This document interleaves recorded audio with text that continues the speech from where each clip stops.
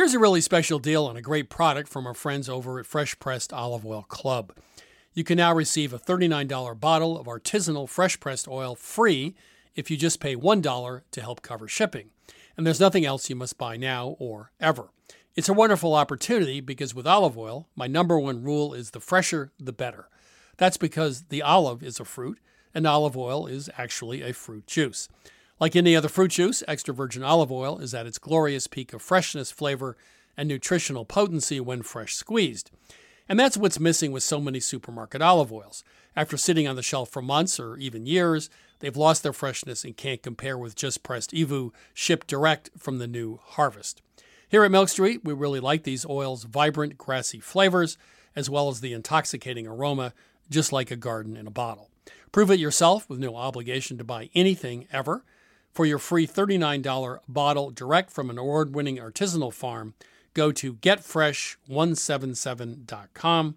That's getfresh177.com. One last time, getfresh177.com. I grew up with Vermont farmers who made do with tools they had on hand.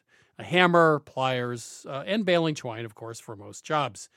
When I became a cook, however, I found that having just the right knife or maybe the perfect carbon steel skillet made all the difference. And the right tool also added pleasure to my cooking. I truly enjoyed my time prepping as well as cooking food. And that also goes for a car. The all-new Lexus GX has an exceptional capability that will have you seeing possibilities you never knew existed. Its advanced technology and luxurious interior mean that wherever you go, you'll never go without.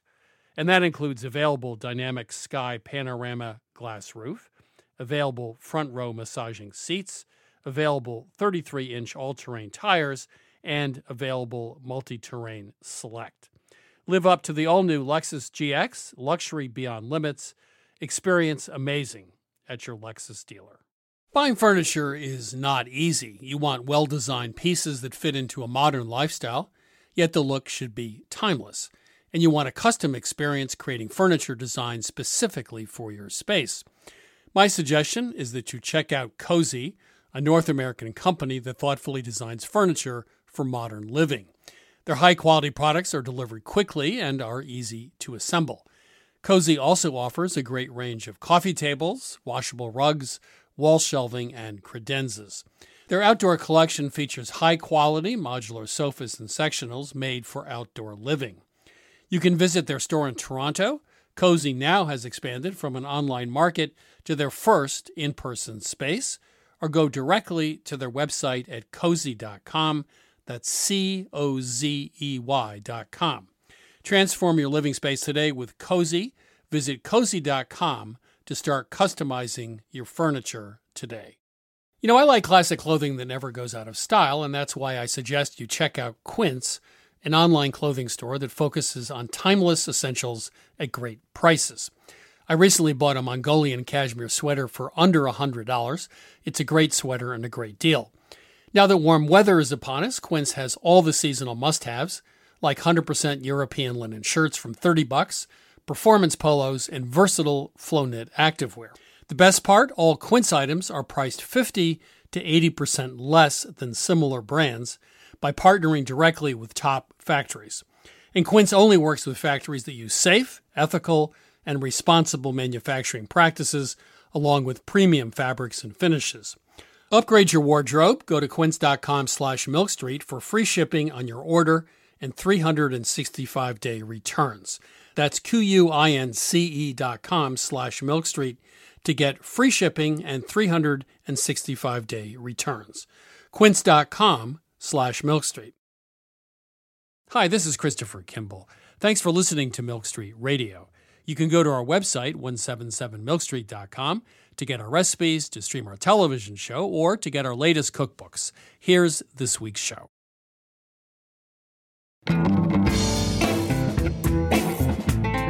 This is Milk Street Radio from PRX. I'm your host, Christopher Kimball. Garifuna woman hardly ever will cook without garlic. Fresh garlic is, it's an antibiotic, and it will make the food taste better and smell better, but also it will take care of your stomach.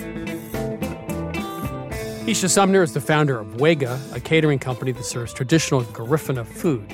But before we hear from Sumner, I chat with Ruth Rogers, the chef and owner of the River Cafe. Started as a local commissary for a complex of offices on the Thames, River Cafe has trained many of the top chefs in Britain and has also popularized simple Italian food. Her new cookbook, River Cafe 30, has just been released and features both new and classic recipes from the cafe's long history. Ruth, how are you? I'm very well. How are you?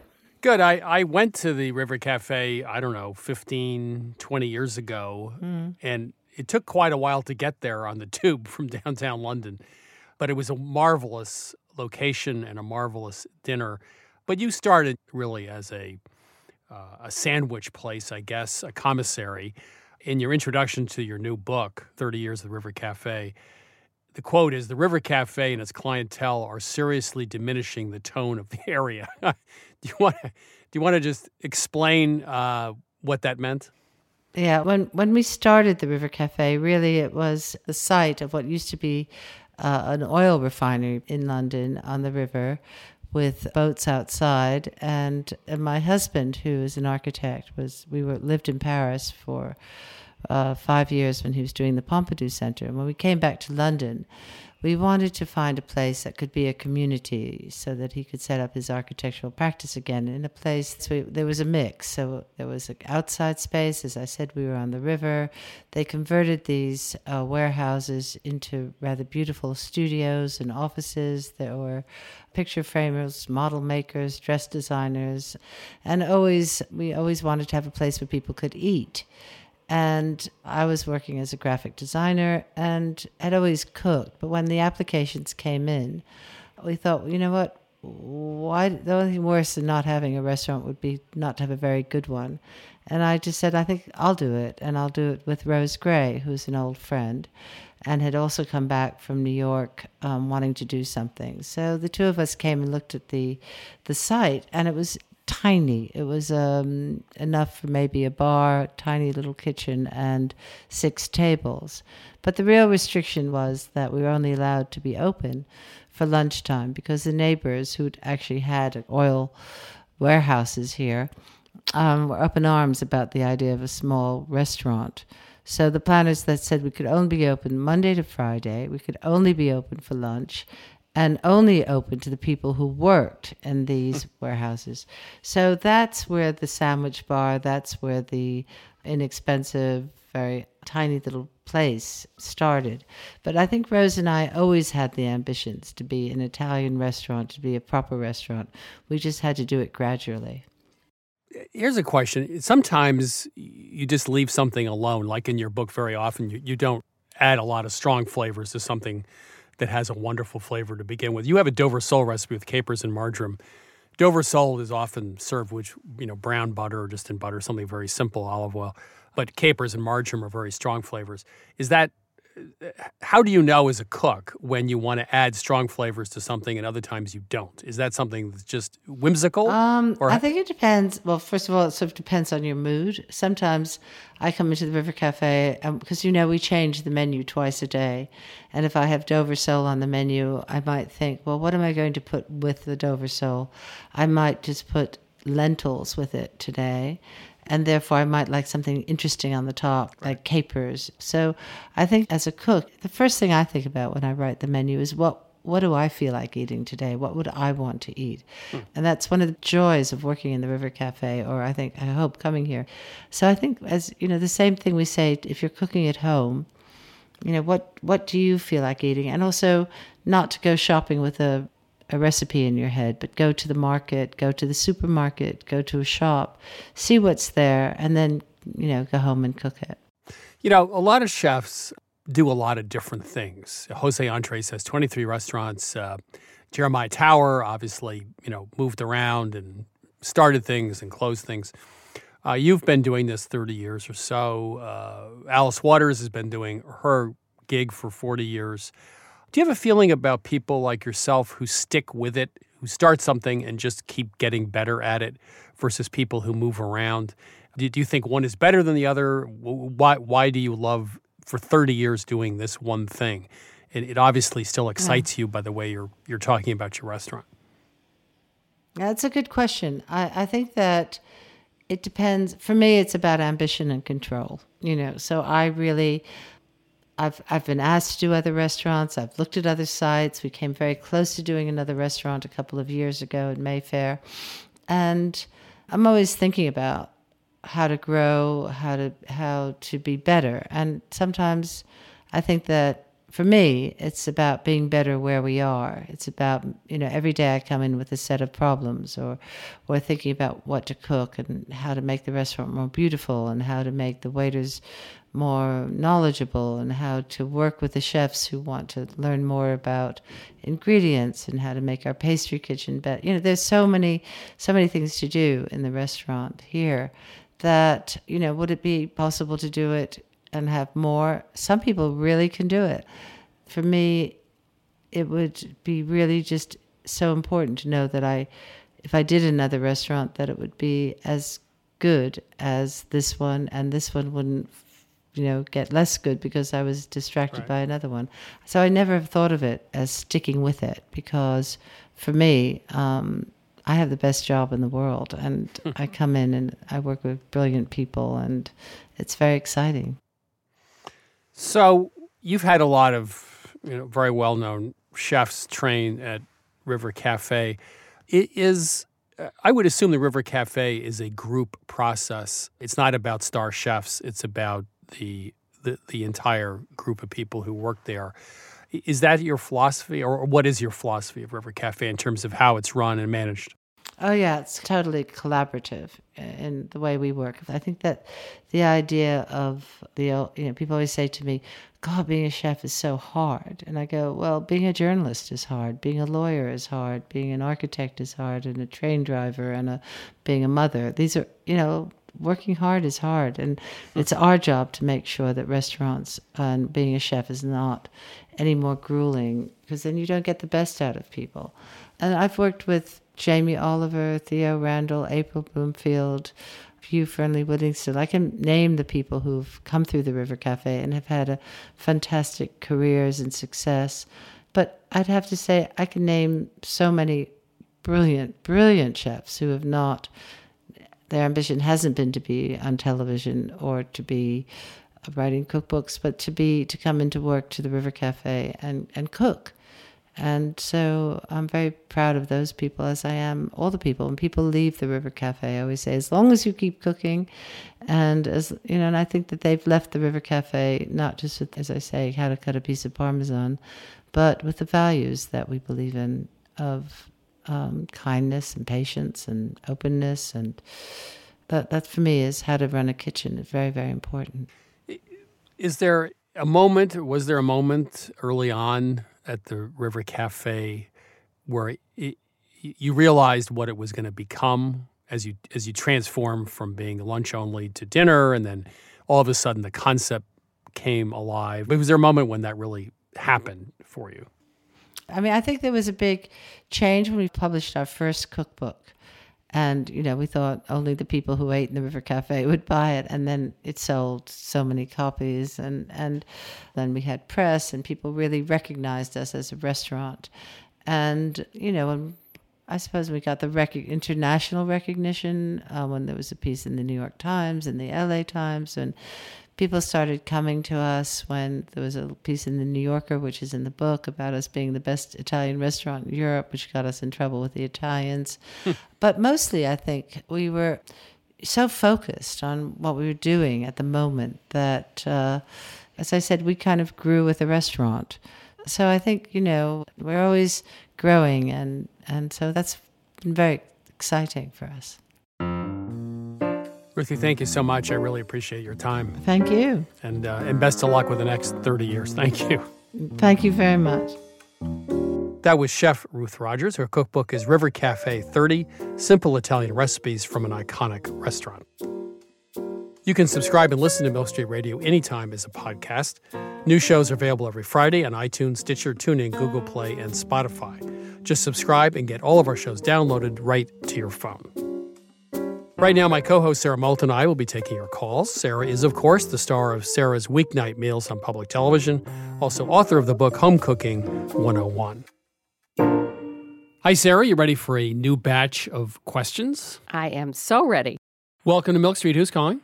This is Greg from Savannah, Georgia. Oh, love Savannah, Georgia. All I have to do, if Sarah's not in a good mood, I just say Savannah. Oh, I just love it. Well, good. Then hopefully she likes my question. Okay, and what is your question?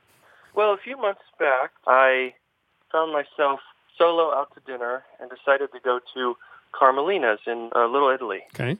And the only seat I could get was sitting at the chef's table watching the chefs. That's always a good place to sit. It was fantastic. Being a home chef myself, I loved it. They would put a lot of olive oil in a pan and then cook it over extremely high commercial stove heat. And my question is, how did they not burn the protein? And is this a good idea to cook over really high heat? Well, if your objective is to get a good crust and sear on a piece of steak, for example, sure. The best way to do that at home is use cast iron, preheat it over medium-low for 10 minutes. Cast iron retains heat well, but it doesn't conduct heat evenly. It takes more time to heat up. But once it gets hot, it will hold on to that heat better than an aluminum pan, for example. And the reason you use a fair amount of oil, I assume, if you look at the bottom of a pan, the interior, and the piece of meat, the meat's never flat. So by having a fair amount of oil in the pan, you'll cook the entire surface of that meat fairly evenly. The oil will get hot and conduct that heat to the meat. So you'll have a nice, evenly cooked, seared piece of meat. That's probably why they use the oil. They cook those steaks at ridiculously high temperatures. But the point is, they don't cook them for long, so they get the really nice crust on the outside. And then you can still have it rare on the inside. So I think the fact that it just wasn't on all that long, really. Right, it wasn't. I mean, actually what they did was they cooked over the very high heat for probably 2 or 3 minutes, flipping it if it was small pieces of protein. Then they put in the sauce and turned down the heat some and let it go for another 3 or 4 minutes. And then they would add any other vegetables or garnish or whatnot at the very end. There's another trick. You can take a low oven, like a 250 oven, put the steak, if that's what you're cooking, on a rack on a baking sheet in the oven, bring it up to about 90 degrees internal, so it's pre-cooked a little bit, and then finish it in a scorching hot cast iron pan. Right. In the inside, it'll be cooked, but the outside gets a nice crust, or you can throw it on the grill. The good news is then you have much more of whatever internal temperature you want from top to bottom. Well, thank you so much. Yep. Okay. All right. Bye. Take care. Bye. Welcome to Milk Street. Who's calling? Hi, this is Jenny from Mooresville, North Carolina. How can we help you? I'm thrilled to be able to say that you have both taught me so much about feeding my family and to say thank you. Well, thank you. Oh, That's make very our nice. day. Thank you. Well, I do need your help, though, because although I've learned a lot and I'm a pretty good home cook, pork chops, they are my arch nemesis. You mean they come out dry? They come out terrible. You know, you stick it in a pan and it either comes out really dry and overdone or underdone in the middle, and you stick a thermometer in one place and it says one thing, and you stick it in another place and it says another thing. And what internal temperature are you trying to cook the pork chop to? 165 is what's recommended, right? No, that used to be because of trichinosis issues. Actually, the government recommends 145, but most of us go to 140 because of carryover cooking time. Right. That is what I've been looking at, taking it out at about 140, 145 and letting it sit. But, you know, you stick the thermometer in one place and it says 180, and you stick it in someplace else and it says 130. So You got to stick it in sideways. Do it sideways like a steak and try to get in the center, and you take the lowest reading as the reading you take. But you shouldn't be getting 180. The problem with pork is 30 years ago when everyone said fat will kill you, so they took all the fat out of pork. So it's so lean, it's almost inedible. So brining it will help. You can brine a chop for about an hour and a half or so, 2 hours, dry it off and go ahead and cook it. And that'll help it retain moisture as it cooks. That'll make a big difference. So many pork products already seem to be pre-brined, like they're in a solution of some sort, and which we don't like. You know, makes them very spongy. Absolutely, Yeah. I avoid that like the plague. I agree with you. Okay, well, I have another suggestion. Pan sear the pork chops, sear both sides. Take the skillet with a mitt, throw it in a very low oven, and let it finish slowly. And that way you can get it to just the right temperature and you won't overcook it. How long would I cook it in the oven after searing it on both sides? I'd say 15, 20 minutes at 250. And then stick in the thermometer sideways, you know. Take tongs and pick it up and then put the thermometer in. I would check it after 10 minutes. And also do let it rest so that it can, all the juices can redistribute. And take it out at 140. Yeah. Correct. The other thing I was going to say, a shortcut is to just sprinkle both sides of the pork chop with salt, directly kosher salt, and let it sit for 1 hour at room temperature. And then pat it dry before you go and sear it and then finish it in the oven. And I find that even that helps. That helps. Yeah. There's one other recipe. You could take a tenderloin. It's called pinchos morones, which is a tapas from Spain. Cut it into bite-sized pieces. Use a spice rub on it with some salt. Let it sit about 15 minutes, and then just cook it very quickly in a skillet. Take about 5 minutes, and then you can finish it with more spice, maybe a little bit of honey and salt. It's 15, 20 minutes start to finish, and then you can serve that with rice or however you want to serve it. Is that a recipe that you can find in Milk Street? Actually, Milk Street, yes. I do have a recipe that's very similar to that. You take the tenderloin and cut it into the medallions, and tenderloin is usually my go-to because pork chops don't play well. And I will probably just stick to pork tenderloin. Yeah, I mean, there's so many ways to cook those. You can saute it, you can braise it, you can grill it. Okay. Take care. Thank you. Thanks, Ginny. Bye. You're listening to Milk Street Radio. I'm Christopher Kimball. Coming up next, my conversation with Isha Sumner, author of the forthcoming book, Wega. We'll be right back.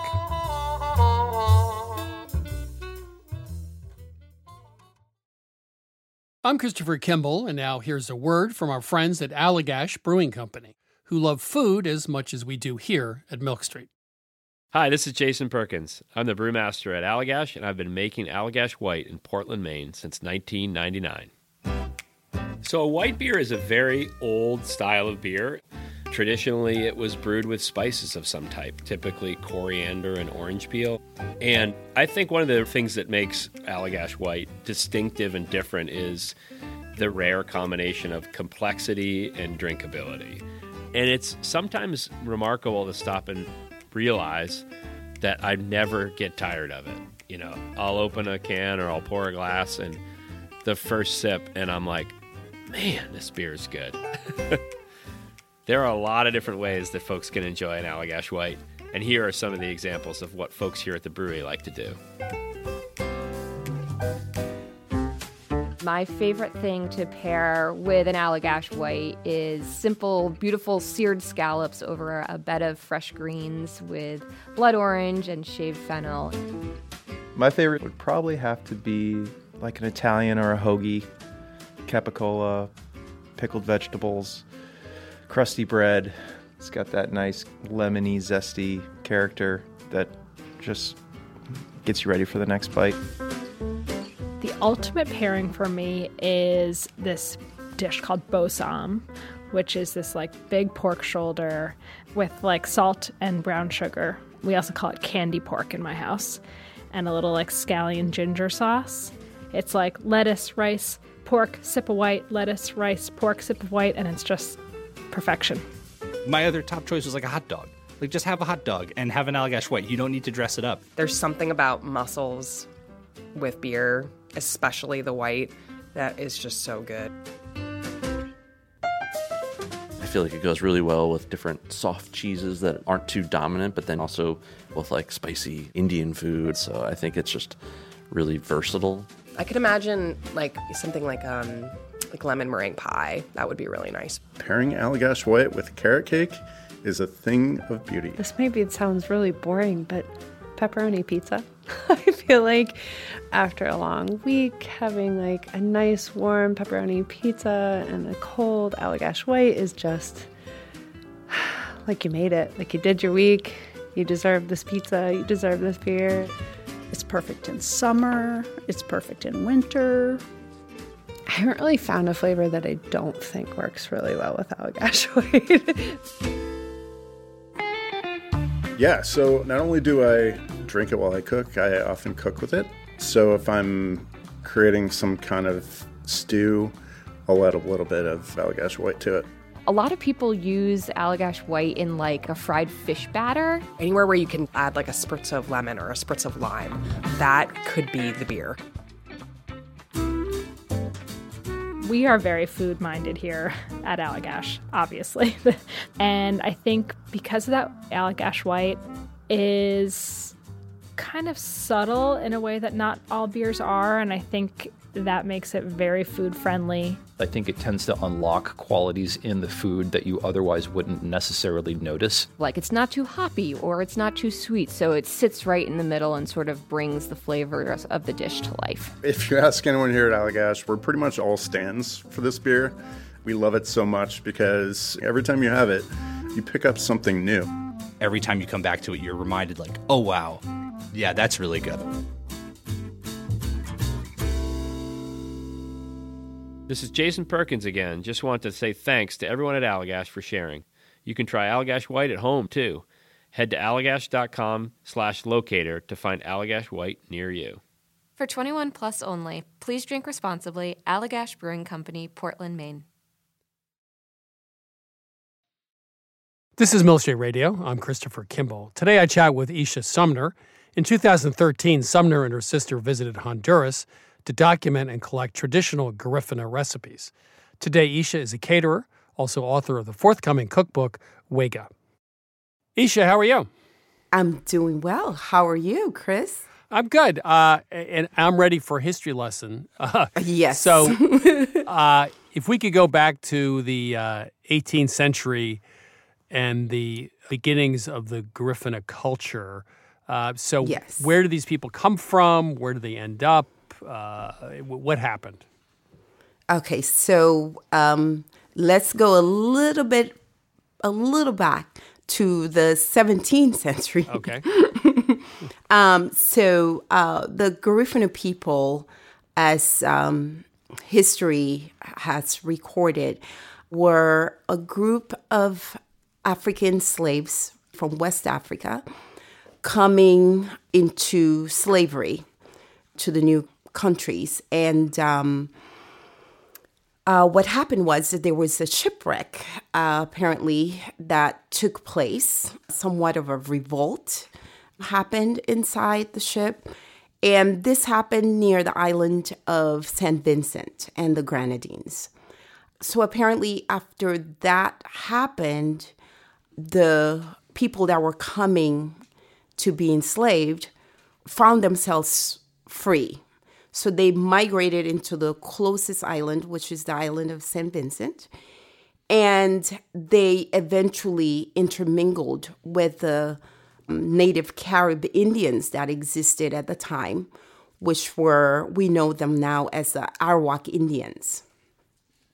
And from the intermingling of these two people, a nation was birthed.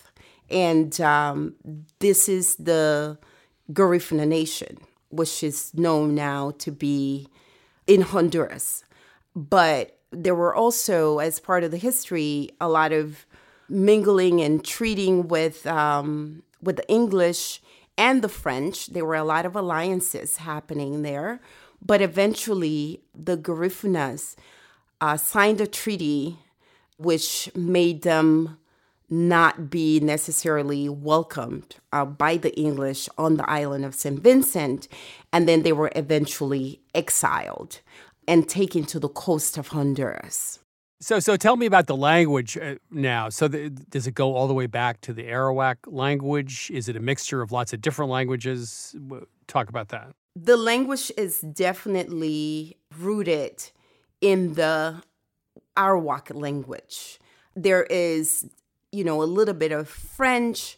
It's like a mixture of all these languages that whomever the Garifuna had an encounter with in the island of St. Vincent, they were able to take elements from their cultures and actually adopt it as their own. So do me a favor. So count from 1 to 10 in Garifuna. Okay, so 1, Aba, Biama, Urua, Gadru, Sengu, Sisi, Sedu, Vidu, Nefu, Dis. Dis. Well, okay, there you go. Yeah. One of the things about the language that I would love to share with you too is that the female Garifuna has a different way of expressing what she's saying than the male Garifuna. So what are some examples for men and women? So an example would be for men, they will refer to a woman as a wurito. And me as a woman, I will refer to another woman as hiñaruto. It's not expected of me as a woman to refer to another woman as wurito, because I will be taking on the masculine part of the language. And do those two words have a translation, or are they just different ways of expressing the word woman? It's a different way of expressing the word woman. Okay. The woman would refer to a man as eyerile, and the man will refer to another man as wugurile. It's very strong and very expressive.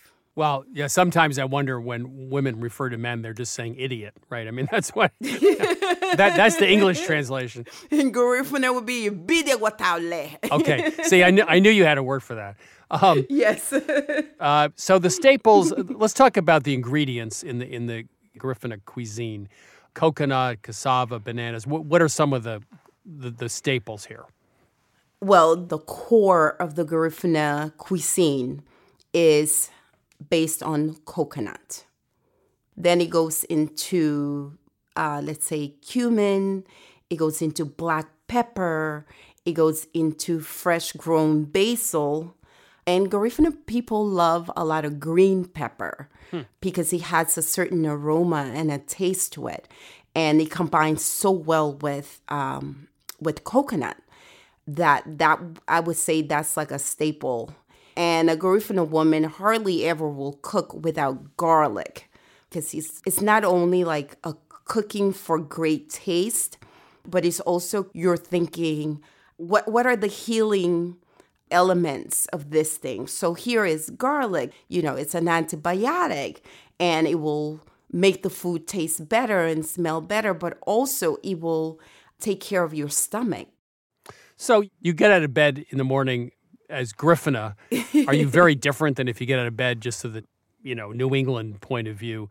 Well, I would say from the Garifuna standpoint, food is about family. Food is about coming together. Food is about celebration and sharing the kitchen with other women. It's usually a communal experience in the Garifuna culture where women get together. And this has been, from my grandmother would say since morning, since long time ago, that women gather, to make cassava. They sing, they dance, they tell stories as they're making foods. There's a romantic sort of like, I would say, family gathering and a spirituality to it. I mean, my husband, he's from Connecticut. He's Anglo. And he even tells me, like, you have so many family members, because in the beginning of the relationship, it was sort of like a Greek wedding in my kitchen, like loud music, people laughing, people just helping one another in the kitchen. And at first he was taken aback by this whole thing, like, wait a minute. Who are all these women in my kitchen? I married one of these women. married all of the women, yeah. Let's turn to a few recipes. Hudutu, fish stew.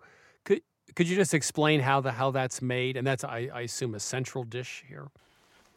Hudutu, I would say, is definitely the central part of the Garifuna food. It's the heart that makes the kitchen beat. And the way that Hudutu is made traditionally, I think Hudutu tends to not only create that feel for home for us, I think it brings back great memories because, again, like I explained to you before, usually the cooking is communal. So Hudutu, your grandmother or you as a kid will be sent to the store to buy the plantains. And any other kids that are in the home will actually help peel the plantains. The grandmother was usually where we get our cooking tips from. There are the matriarchs of the Garifuna people. They will be, cleaning the fish, seasoning it, browning the fish. And of course, the men at this point are not necessarily in the kitchen, but their task eventually will come once the plantains are already cooked. It's the man's job to actually mash the plantains. And then after the plantains are mashed, then everyone comes together to eat. So this is, just describe the dish. So this is a fish stew. So this is a fish stew with coconut milk, right? Okay. It's coconut soup. It's browned fish. It's basil. It's garlic. It's fresh grounded black pepper. It's green pepper. And the mashed plantains are usually a mix of green plantains and yellow plantains mashed together. And traditionally, when I was little, the hudutu was eaten by hand. It was something that you take a piece of the mashed plantains, you put it in the soup, you get a piece of fish, and you put it all together and boop, directly to the mouth. And oh my goodness, those were my happy days. Well, it's interesting. When I was in Senegal a few months ago, eating with your hands is common, which of course is West Africa. But also when they taste food, they put a dab on their hand, and they taste. Yes. You do that too in Garifuna? Yes, we do that. Yeah. All the time. It's like a dab. You put it from where you're cooking to the palm of your hand, right? And then you taste it. It needs a little more of this. Well, I thought that was, when I first saw it, I went, what are you doing? And then I did it, and it's when you taste it off your own skin, it's a different way of tasting that's better than tasting it off a spoon. Yes, yeah. Absolutely. And it informs you what else you need. Right. It's sort of like you take the time in the, with your palate and kind of taste, and you're like, your brain tells you, I'm still missing this. I'm still missing that, Now, you also have a sweet rice dish. Is it bimakakule? Bimakakule tenamu. What is that? It sounds great. Well, bimakakule translates to creamy sweet. What it is, you take just regular white rice. We then use brown granulated, or we melt it ourselves, and this is panela, which is granulated brown sugar, right, with coconut milk, and then you add your cinnamon, hint of nutmeg, salt, and the main ingredient in the bimakakule is ginger. Oh, that sounds good. Yes. So all these flavors combine, and they release, because as you cook the rice, all these flavors are released into the rice grain. And once it's nicely cooked, you let it cool off. Traditionally, the bimakakule is cooked in the afternoons. Like my grandmother would cook it in the afternoon, slow cooked, because you cannot rush bimakakule because it will get burnt. Or sometimes you'll get hard rice, but you want it to cook evenly. So it has to be cooked very slowly, preferably in an iron cast pot. Now, you have your own catering company, but if I wanted to, let's say I was in New York, and I wanted to go, is there a Garifuna restaurant? Are there bakeries? How would I get to taste this food? Okay, so I always tell my friends that ask me, how do I get to taste this food, Isha? And when I was living in New York, I had what my church called a dinner party, which we gathered every Wednesday. And when I started working on the cookbook, I decided that, you know what, I'm just going to incorporate tastings during these dinner parties, because most of my friends from Brooklyn or throughout New York, they don't necessarily know anything about this food, which is the reason why also I was inspired to be able to create the cookbook. So that's how I started this whole thing in New York City, just introducing the food to my friends and having dinner parties in my backyard and just, asking my friends, could you please be honest with me? Do you like it? And they're like, oh my God, I can't wait to come back next Wednesday. What's the name of the cookbook? The name of the cookbook is Wega, which translates to let's eat. Wega, let's eat. Well, I'm going to have to invite myself over. Yes. And I'll do the mashing of the plantains. How about that? Yes, absolutely. And you're going to be sweating, but that's going to make you hungry, so you're going to be ready for the meal once it's ready. Aisha, it's been an enormous pleasure, and I can't wait for the cookbook, and I can't wait to taste the food. Thank you so much to you.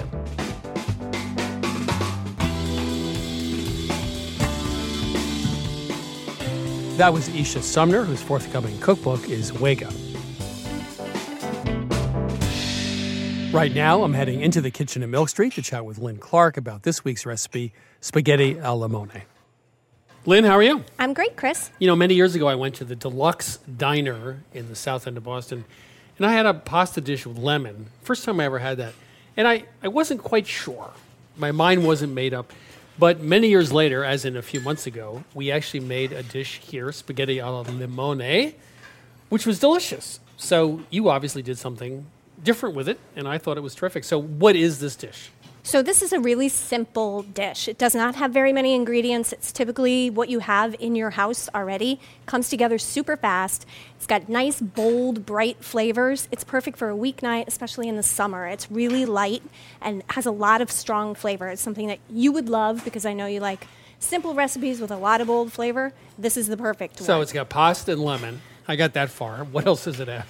So the sauce starts with garlic and red pepper flakes. We saute in a little bit of butter, add some dry white wine, and then you cook your pasta. So make sure that you don't cook your pasta all the way to al dente. You want to be just shy of al dente because the pasta is actually going to finish cooking in the sauce. So until the pasta sticks in your teeth? Is that just before al dente? Exactly. You want to see a little bit of the core of the pasta when you break it open. You want to make sure to reserve some of the pasta water here. Some recipes use cream. We're using just butter and the pasta cooking water. The butter is going to add the richness you would get from cream, and the pasta water is going to thicken the sauce with the starch from the pasta. So you put that in the skillet with the sauce. All cooks together for about 2 to 3 minutes, just until that water is absorbed. And then we need to add the lemon. So you want to add the lemon off the heat. That's going to keep the lemon bright and citrusy. And we're using 3 tablespoons of juice and 2 tablespoons of zest here, but that's really up to personal preference. If you want it more lemony, add more, less, add less. You finish it off with just a sprinkle of Parmesan cheese that adds some saltiness and kind of balances those bright citrus flavors here. Super simple, comes together so fast, and great for a summertime dinner. Thank you so much, Liz. Spaghetti al limone. Takes about 15 minutes start to finish and great for the summer. Thank you. You're welcome, Chris. You can find this recipe at 177milkstreet.com. I'm Christopher Kimball. You're listening to Milk Street Radio. Coming up, more of your culinary questions and dilemmas with my co-host, Sarah Moulton. We'll be right back. I grew up with Vermont farmers who made do with tools they had on hand. A hammer, pliers, and baling twine, of course, for most jobs. When I became a cook, however, I found that having just the right knife or maybe the perfect carbon steel skillet made all the difference. And the right tool also added pleasure to my cooking. I truly enjoyed my time prepping as well as cooking food. And that also goes for a car. The all-new Lexus GX has an exceptional capability that will have you seeing possibilities you never knew existed. Its advanced technology and luxurious interior mean that wherever you go, you'll never go without. And that includes available dynamic sky panorama glass roof, available front row massaging seats, available 33-inch all-terrain tires, and available multi-terrain select. Live up to the all-new Lexus GX, luxury beyond limits. Experience amazing at your Lexus dealer.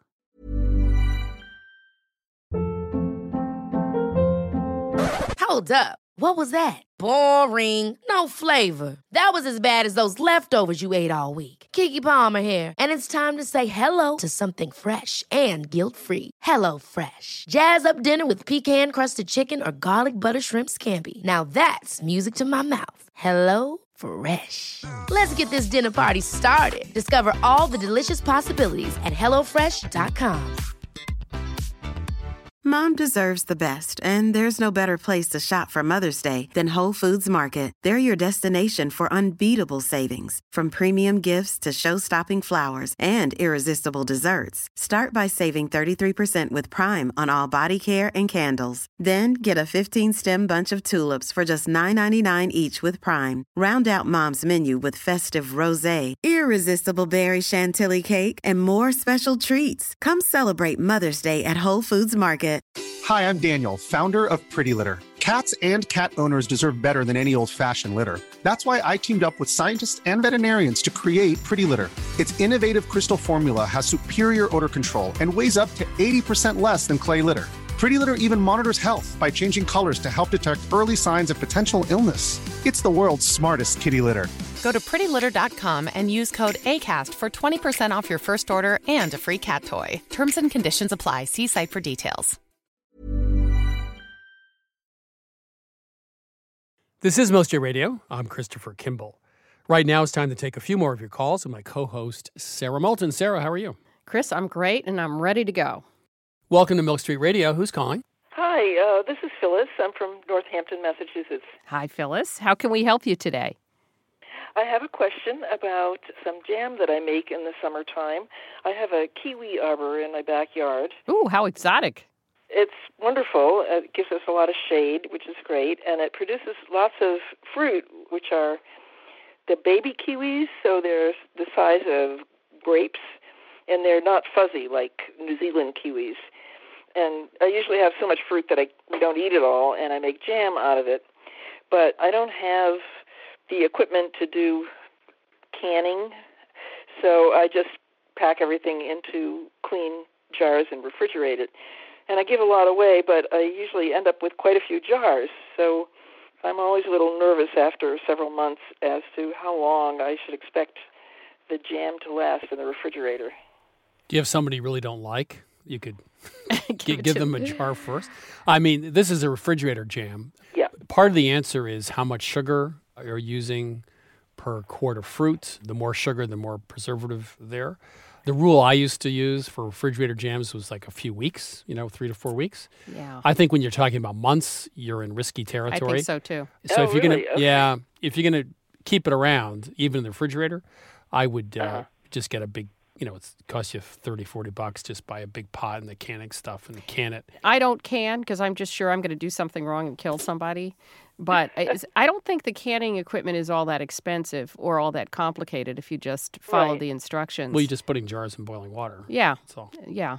I mean, it's not pressure canning. Yeah, it's just you need a really huge pot for that. Yes. I just don't have one like that and not a lot of space to keep one like that. So, are the jams really well set when they come up? Or yeah, they are. What I do is I boil it down till the fruit is really soft.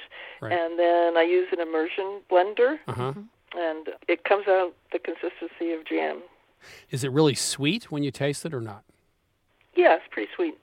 It's sugar, lemon juice, and a little water so it doesn't burn. Right. Even so, I think counting on it to last for months in the fridge is not a good idea. The other thing is, I wonder if you could just freeze it. Yeah, I could certainly try that. I do think this is one of those things where people say, 3 weeks, because they want to be safe. I wonder, I mean, I don't want to be the first person to taste it after 6 months, but I wonder in the refrigerator, if there's enough sugar in there, I don't know. I think it's an unanswered question. I wonder if she should reach out to a place like Cornell, Yes. an extension service, or, the Massachusetts Extension Service, the people that know about these kind of things. The Massachusetts Life Extension Service? No. See how long you're going to live if you Gene eat this? Anderson always used to talk about that. You just talk to, people who know about these kind of things. I think it's ratio of sugar to other. Each pound of kiwi fruit, I put in 3/4 pound of sugar. I think that we are not experts here. I would That's a be lot of very sugar. nervous Okay. saying that it would be okay to leave it in your fridge for months. I would reach out to a professional. Okay, I'll try that. Thanks so much. Thanks for calling. Thank you. Yeah. Bye-bye. Welcome to Milk Street Radio. Who's calling? Hi, this is Terry calling from Honolulu, Hawaii. Oh, that's the first Hawaii we're call. jealous. Sarah, I'm could you ring the bell, jealous. please? Oh, very exciting. How can we help you? Yes, how can we help you? Well, I've been listening to you folks as well as, following with the sous vide cooking trend. And I'm just curious, we've had so much concern about keeping plastic wrap away from our food and not heating food in plastic containers and things like that. What is your take on the cooking when it involves that vacuum sealing in a plastic bag? You mean the sous vide thing? Yeah. Yeah, that's a very That's good an excellent question. I've always, that's bothered me too. I mean, the only thing I can say is sous vide, you're not cooking things at very high temperature. So chicken is cooked to 160 or 65. A steak might be 120 or 125. So it's not like you're at very high temperature, but I think there are BPA free, right? Yeah, I'm pretty bags? sure there are. Yeah. So that's what I would do. I'm not a huge fan of sous vide, so I can't. Well, I got that feeling from one of your recent I don't think Chris is either, right? Well, look, I mean, I just did this. Except for cooking eggs. I just did this for my son recently. I just took a couple chicken breasts and put them in water that was 170 degrees and, got them up to 165 and let it cook off heat for a while. It was gently cooked. It was perfectly poached. With and the it was, same effect. But I didn't have to put it in a bag, and I didn't need the circulator. Now, yes, I had to check it out a couple times with a thermometer, but, you can do that with chicken. Approximate it, without putting it in a bag. And you can actually add a little soy sauce to it and some other things to add some flavor, but that's not hard to do. I think sous vide, as long as you finish it over high heat in a skillet or a grill, like a steak, it perfectly cooks the food. You can get a phone call or run out of the house for half an hour and come back. It's not overcooked, No, which is great. The new sous vide wands are $100, $120. They circulate the water, and you can preset the temperature, of course. They're not hard to store because they're fairly small. So they make sense for that. Yeah, I just don't like the use it. texture of Yeah. the meat. Even when you sear it afterwards, I just find the meat, it's funny, I've gotten used to chewing.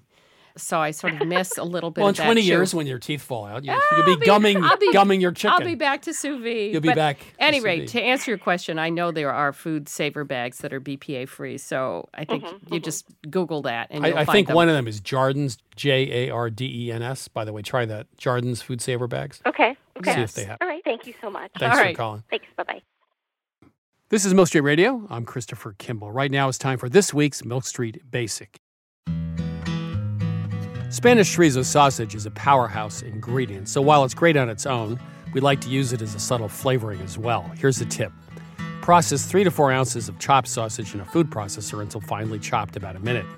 Then add a stick of softened butter and process until very well blended, another 30 seconds. Now force that mixture through a fine meshed strainer and store in an airtight container in the refrigerator indefinitely. This butter is great on everything from bruschetta and vegetables to rice, pasta, and even a grilled cheese sandwich. You can find this recipe at milkstreetradio.com. Next up, I chat with wine expert Stephen Muse about his favorite sparkling wines for summer. Stephen, how are you? Good, Chris. You're smiling. You have something bubbly here, evidently, and I'm going to get to drink some of it, so I'm in a good mood too. You are indeed. So what we've got, Chris, here are 4 sparkling wines from our shelves. These are what we call European regional sparkling wines to distinguish them from champagne. We're talking about wines that sell for under $25. And we love them for the warm weather, of course, because they're fun to take out, chill down, take out on the back porch or the backyard, and drink as an aperitif or have with a light snack. Or as the main course, it's the depending main on course, what kind right. of day you had. Yeah. Yeah. Okay. Good. We're going to taste the Crémant first. So that's C-R-E with an accent, M-A-N-T. And these are regional sparkling wines from France. And they get this designation because the amount of bubble, the pressure in the bottle is a little bit lower. They're a little more casual. And you will find Crémonts made in Burgundy, Crémont de Bourgogne, in the Loire Valley, Crémont de Loire, in Alsace, Crémont d'Alsace. These are the most frequently encountered. And they tend to be bright and quite dry and lovely and often very, very good value. This is interesting. The bubbles are small. Mm-hmm. It's not super effervescent. Mm-hmm. It's not sweet. And it has a very dry finish, almost a bitter finish. It would go actually very well with food. It's very dry. Yes. So that is the Crémont category. We're going to talk about Cava next. Cava is known as the sparkling wine of Spain. You really want to be aiming for the stuff that's made in Catalonia. This is its ancestral homeland. Comes in white or in pink. We're drinking a white now. And this is an estate cava. This is under $20. A cava made by a single guy working the farm all by himself. All estate fruit, and it's really, really beautifully done. Now, cava has a distinctive flavor and aroma that not everybody is keen on. I've always liked it very much. This is totally different than the first one. It's softer. Mm-hmm. It does not have a bitter finish to it. It's not that effervescent either, like the first one, but it has almost a vegetal taste. It has another flavor to it. Some people describe it as earthy. Yeah. It's definitely softer, isn't it? And broader on the palate. Yeah. It's a bigger flavor. It's something you almost drink if you were thirsty. Not as austere as the Crémont. All right, cava. I mean, the cava is almost a beverage. Frequently in our store, people come in and say, I'm looking for a bottle of Prosecco, and they're beginning to use Prosecco in the same way that people for a long time said champagne, meaning generically a sparkling wine. But Prosecco is a distinctive category all its own. It's native to northern Italy, the Veneto, so this is the area sort of between Venice and Verona, and somewhat north of that. So Prosecco is a little bit like cava in the sense that there are these industrial scale producers. You can buy Prosecco for, $11 or $12 a bottle, but it's really not very good, and it's much better to spend a little more to get a beautifully made Prosecco. This is made with all organic fruit. It's made by the Adami family, and I just love it. A different thing altogether, right, Chris? It's more effervescent. Mm-hmm. It fills the mouth. It doesn't have that slightly odd earthy flavor from the cava. Mm-hmm. It's more like champagne, I think, than the other Mm-hmm. two. It has a little acidity. I mean, it has a little bit of dryness at the Mm-hmm. end. It's like an everyman champagne. I mean that in the best sense of the word. It's got some of the best characteristics of champagne, but it doesn't seem to have the flaws sometimes. Well, I think it's interesting that you describe it that way, Chris, because champagne and Prosecco do have something kind of important in common, and that is this notion of a little addition of sugar when the wine is ready to be shipped to take the edge off the acidity and to give the wine a little bit more volume and breadth. I think people would be stunned to know the amount of sugar that particularly goes into the most inexpensive Prosecco. It's a lot. You may not actually taste the sweetness, but it does have the effect of giving it a satisfying and voluminous feel on the palate. The better quality the grapes at the beginning, the less sugar they really need to put in to make a balanced wine.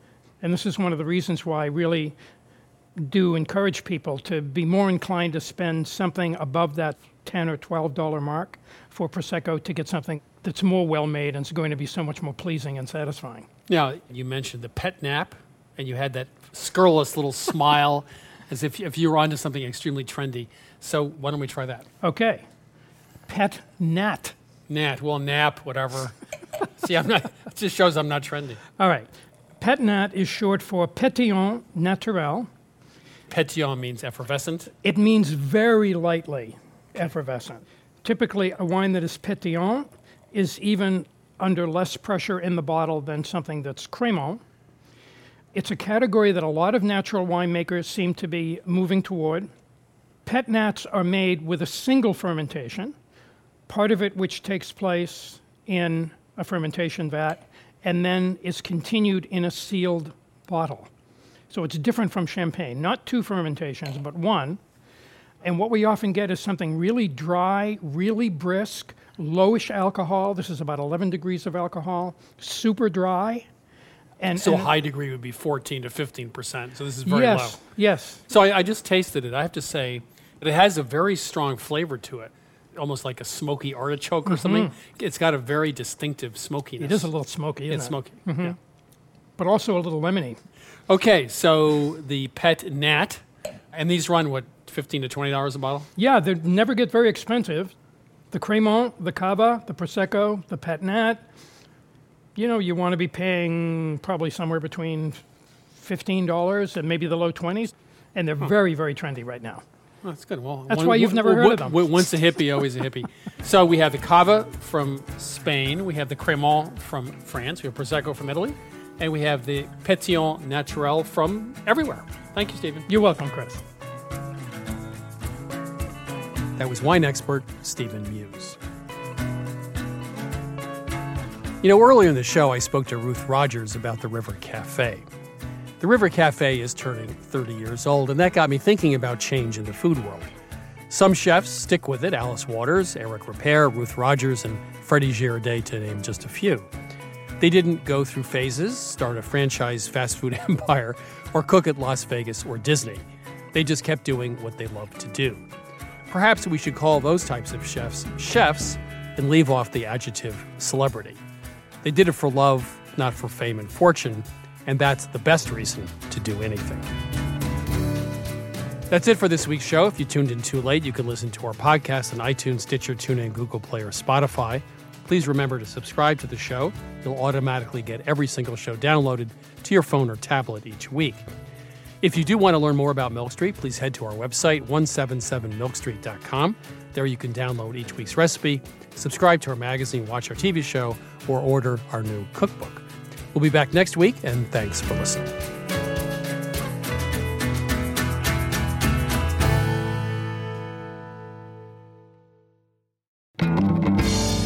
Christopher Kimball's Milk Street Radio is produced by Milk Street in association with WGBH. Executive producer Melissa Baldino. Senior audio editor Melissa Allison. Producer Annie Sinsabaugh. Production assistant Jackie Nowak and production help from Debbie Paddock. Senior audio engineer Douglas Sugarts. Additional editing from Vicki Merrick and Sydney Lewis, and audio mixing from Jay Allison at Atlantic Public Media in Woods Hole, Massachusetts. Theme music by Tubop Crew. Additional music by George Brendel Egloff. Christopher Kimball's Milk Street Radio is distributed by PRX.